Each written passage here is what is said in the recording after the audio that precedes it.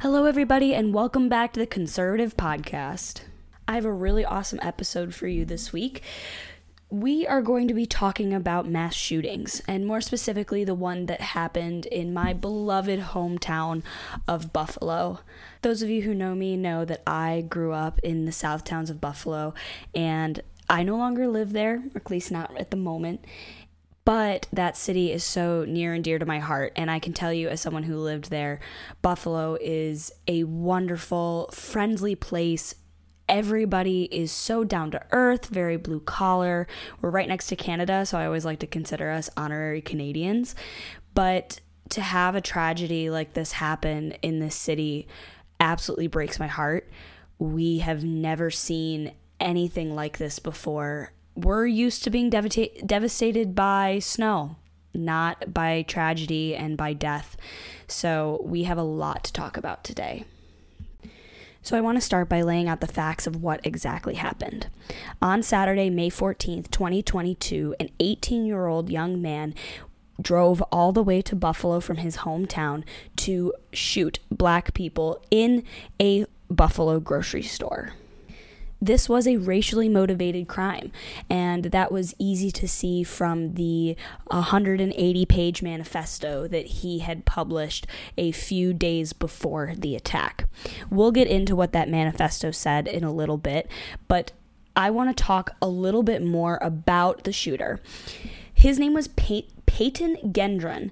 He lived 3 hours from where he committed this crime. He showed up to this crime, to the shooting, in full tactical body armor from head to toe, with an AR-15 and a body camera to film his act. There is no doubt that this man, this young man, this teenager, was incredibly emotionally and mentally unstable. He's absolutely deranged. And his manifesto and the fact that this was so highly premeditated was what makes you realize that this person was just disturbed. The other thing that I think is really important to note is that this young man had been previously investigated in high school after writing a paper about how he wanted to shoot up his school. He was never detained. Nothing was done about it. He was supposedly investigated by the FBI, but no record was ever kept. So he was able to obtain an AR-15 legally, which to me is mind-blowing, to be honest with you. I grew up in New York. I grew up in this area that this happened. Getting a firearm in New York State of any kind, any type of firearm, other than maybe a shotgun, is incredibly difficult. New York State has the most rigid gun laws in the country, so much so that they're currently under investigation with the Supreme Court because they are in a lot of ways a direct violation of the Second Amendment.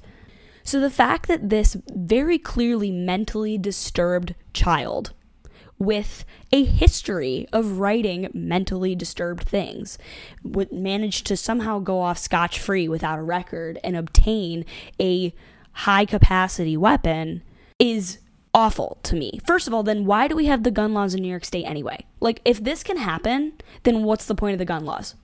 Clearly, they don't work. Like, to me, this is a poster child case of how all of these gun laws are completely useless. And now they're going to stand here and say, oh, we need more gun laws.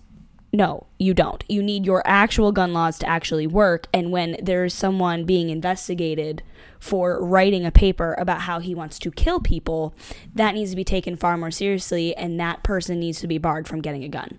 I don't know a single person, I don't know a single conservative out there who wouldn't agree with me. So I want to talk about this 180-page manifesto that ended up being on, I guess, Google Docs. He uploaded it there. I have been completely unable to find it. I searched for hours today to find the complete manifesto, but it is hidden deep in the depths of the internet somewhere. I know that there are lots of other commentators that have been able to access it, and I was hoping to be able to find it. I cannot find it, which I don't think is a coincidence.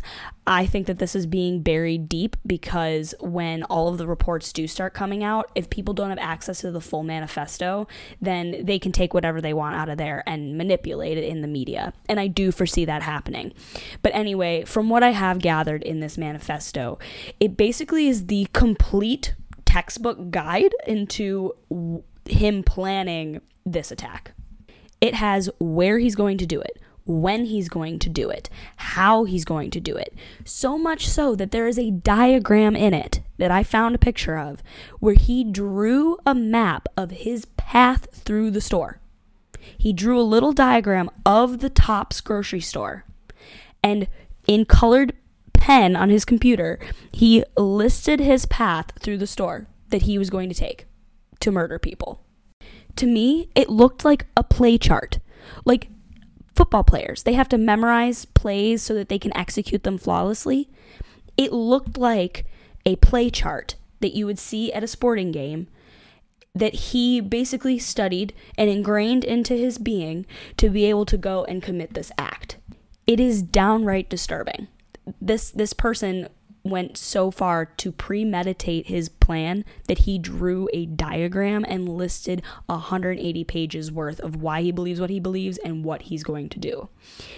In the manifesto, he also professes to be a left-wing authoritarian, which means he essentially has similar beliefs to Hitler. He's the epitome of a white nationalist, and he preaches what they're deeming to be white replacement theory. For those of you who do not know what white replacement theory is, believe me, you will know very soon. It is going to be the brand new hot button phrase that people are using to attack conservatives. The definition I found for it online says, the Great Replacement Theory, in simple terms, states that welcoming immigration policies, particularly those impacting non-white immigrants, are part of a plot designed to undermine or replace the political power and culture of white people living in Western countries. That's the definition. You can see already how it can be very easily twisted, but we'll talk about that in a little bit. The other thing I think is important to note out of the manifesto is that this young man chose this grocery store intentionally. He picked this one out of all of the Tops that are across Western New York. He knew that this area had a predominantly black population, which was his target. Nobody is saying that it wasn't. The other thing that I think is important is he specifically chose this area because, like I said, New York State has very strict gun laws, and Erie County, which is what Buffalo is in and the area I grew up in, has some of the strictest gun laws in New York State. So not only is he in the strict gun law state, he's going to be in the strictest county of the strict gun law state. And he basically knew that the chances of people firing back at him was like slim to none. And if people did fire back at him, they wouldn't have more than 10 rounds to do it. He's literally doing exactly what every single conservative says that criminals do. Criminals don't care about the gun laws. You think that kid went in there with only 10 rounds in his magazine? Very clearly he didn't. So now he's literally going in and preying on people. He is preying on law-abiding gun carriers to not have more than 10 rounds. And he knew that. And he literally said in his manifesto that this is what's making him so confident to go and do this. In my opinion, this should be the number one takeaway from this incident. Yes, we should mourn the losses of some incredibly wonderful people from what I understand. And I'm not taking that away from anybody. But if we're going to take something away other than the tragedy that this is, it should be an understanding that this horrible, deranged person literally took advantage of the strict gun laws in New York State.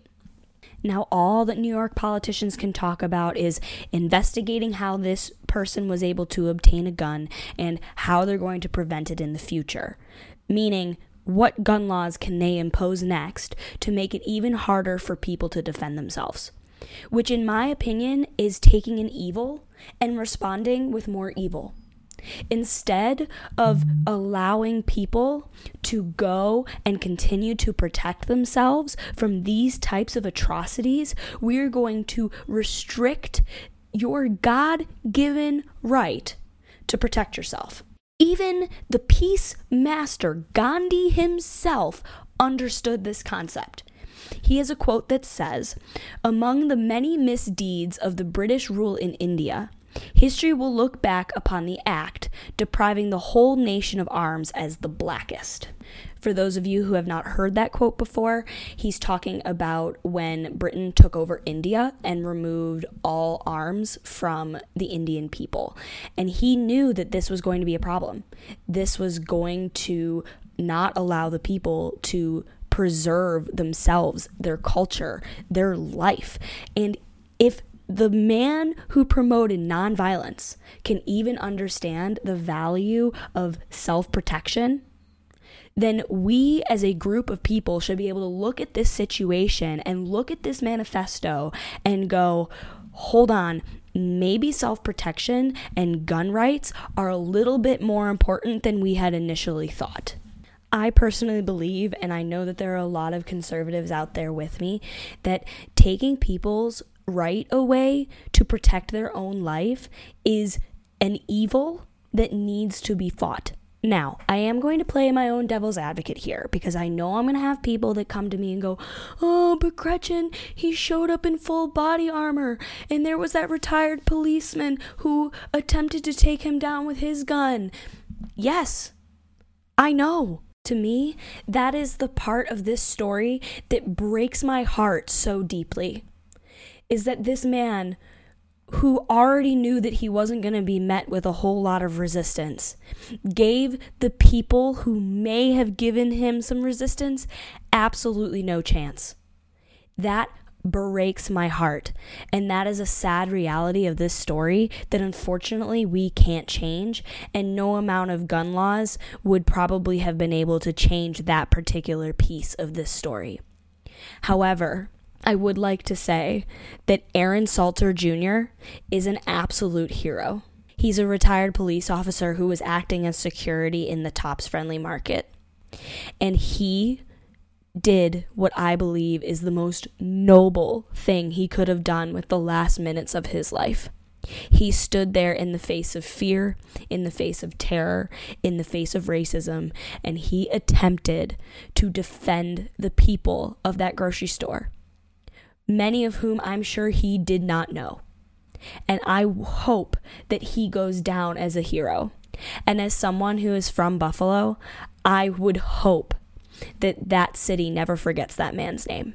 I also want to make this incredibly clear.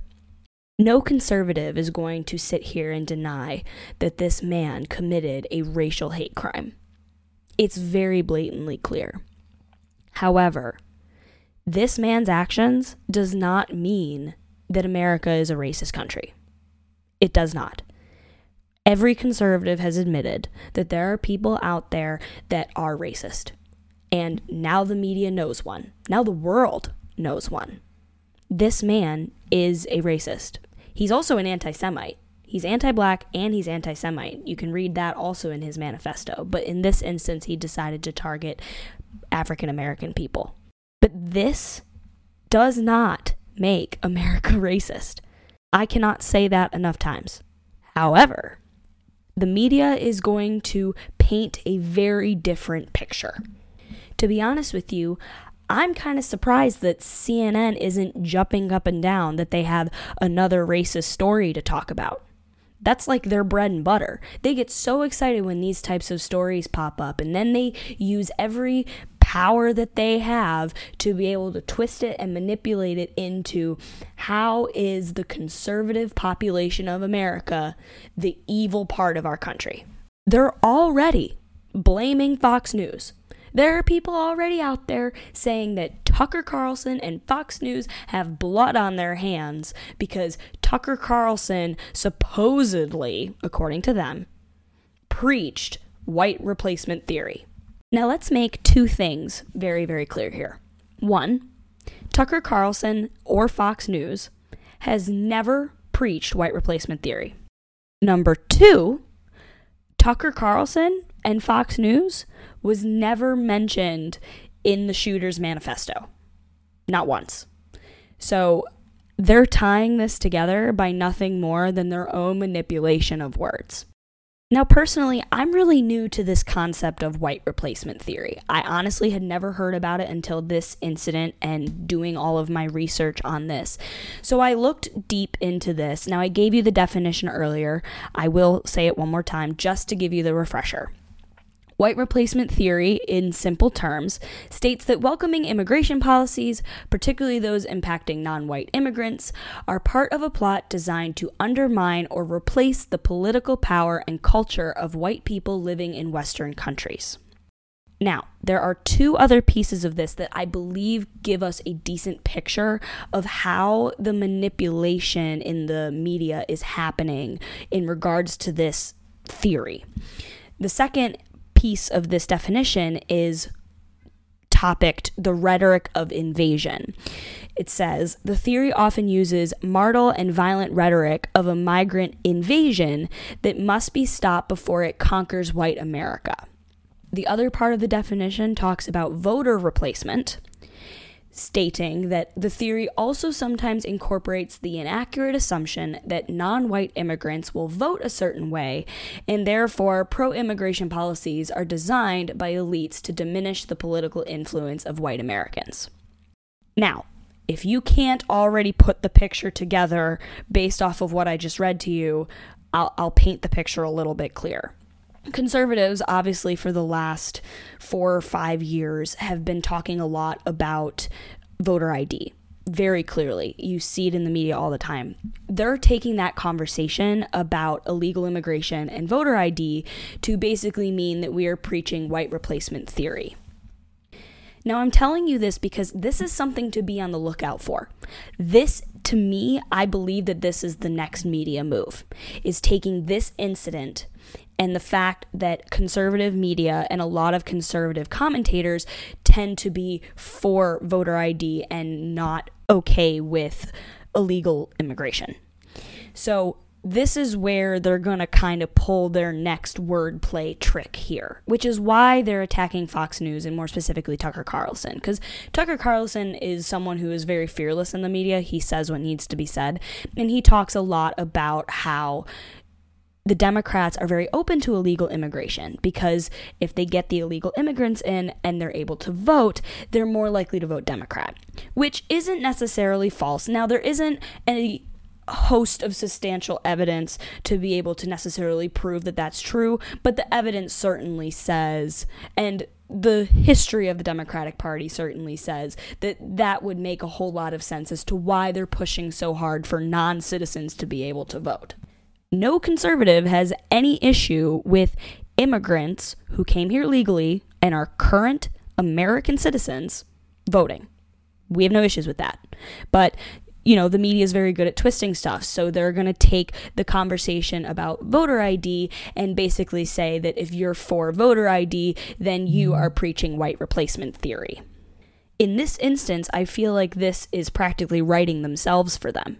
It's like putting it on a silver platter because of the fact that nobody can find the manifesto online. I could not find it. And if we're going to be using that as the quote-unquote piece of information that gives us everything we need to know about how this guy was motivated, then it needs to be readily available information. But it's not, so they're going to be able to take it, twist it, turn it into what they want, and then be able to blame Tucker Carlson for promoting white replacement theory, even though he just doesn't want people who aren't American citizens to vote, which I personally agree with because it isn't written into our Constitution. The second issue I'm going to have with the media, granted I don't think it's necessarily happened quite yet, is the fact that they're going to take these victims, who in this instance are such true victims of something so senseless and actually race related for once. They're going to take these people, raise them up. Now, granted, these people actually are worth being raised up. This isn't like raising up George Floyd, who should have never been put on a pedestal to begin with. Most of these people were innocent, a lot of them elderly seniors who were doing good for the Buffalo community. These people actually deserve to be raised up. The problem is the media is going to raise them up as the poster children for why America is racist, which to me, is a complete and utter misrepresentation of what happened, because this isn't due to America's deep ingrained racism. This is due to a deranged young man who clearly had some serious mental issues, who got too deep into the internet and found ideas and thoughts that he could not emotionally and mentally handle and proceeded to do something awful. No, these people are now going to be the next poster children for racism, and they are going to be raised up. Their families are going to be harassed for the next 3 to 4 years about how their loved ones died. How are you supposed to mourn and emotionally recover from such a horrible event in your life? This is something that causes people deep trauma. And imagine the people in the grocery store who actually lived and witnessed the event. They're going to be the next set of poster children as well, telling their stories over and over again. How are you ever supposed to move on from a traumatic event and live your life when you are going to be bombarded by the media trying to get words out of you that they can turn into a story? To me, that is the most uncompassionate thing we could possibly do to these people. Don't get me wrong, I think that the story should be told, and I think that this should be remembered as a sad day, especially for people who live in Buffalo. But to not allow these people the proper time to mourn, to me, is just cruel. How are we ever going to allow these people to move on if for the next month we're going to be talking about this story because it fits the narrative that everyone wants to see? These people will get no rest. They will get no time to grieve, and they will get no resolution. I'm also going to use this as an opportunity to kind of set the record straight here, okay? Conservatives get painted really poorly in the media, and I think a lot of times, especially from the conservative populace, like the normal American citizens who believe in conservative values, I think sometimes we let people walk all over us. Now, I get it. We're busy actually doing stuff. We don't have time to fight the fight every day of our lives. That's why this podcast is only going to come out at my convenience.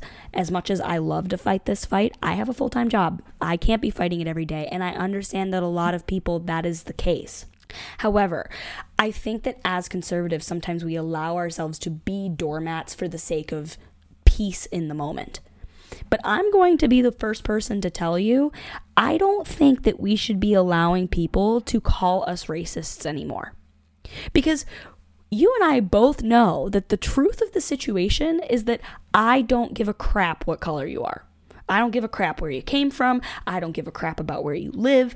I don't give a crap about what you do for your job, about your social status, about your job status, about who you love. Yes, LGBT people, I'm talking to you. I don't care. Okay, as long as it doesn't have a direct impact on my life every single day, I don't give a crap. What I do give a crap about, okay, is how you treat other people.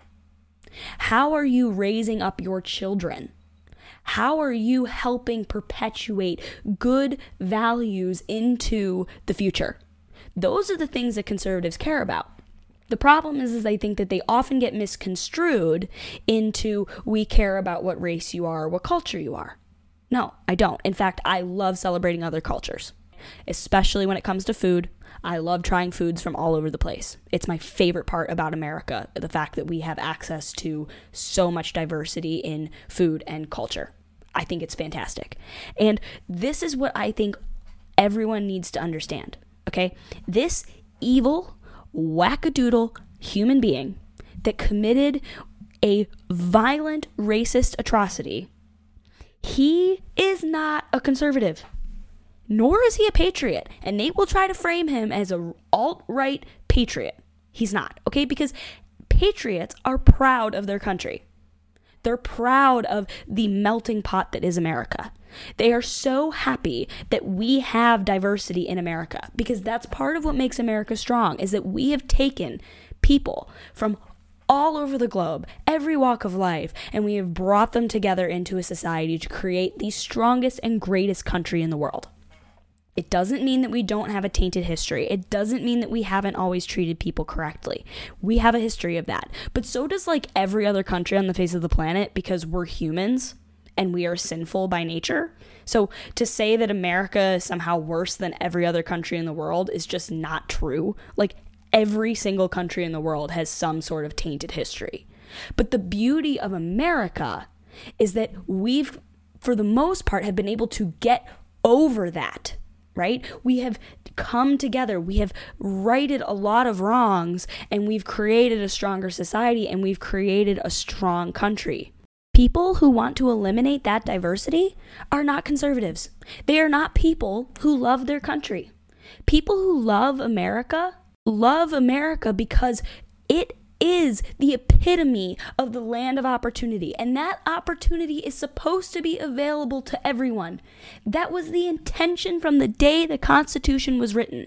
So if there are people out there who want to eliminate minorities from America, they are not conservatives. They are not a people who love America. They are people who love themselves and believe that they are superior to others.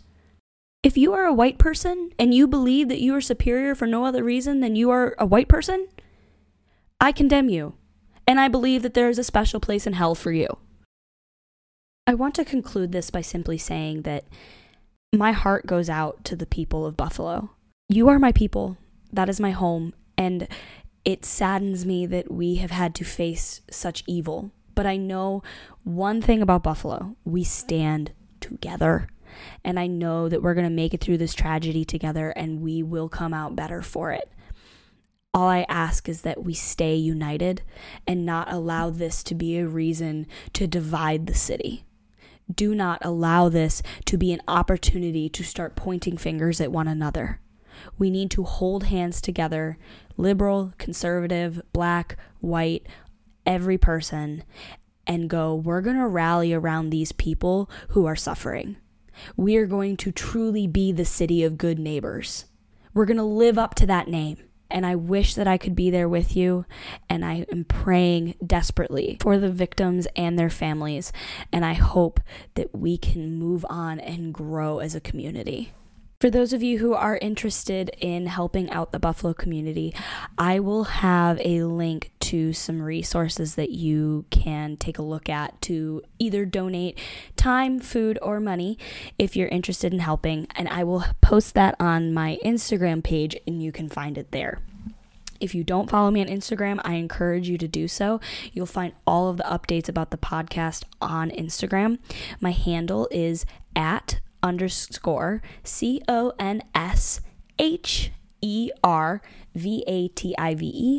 You can find me there. I will post there every time I create a new podcast, and if there's any other information you need to know. I so appreciate you taking the time to listen to this podcast and support me through this process. Until next time, stand firm, love others, and be proud to be conservative.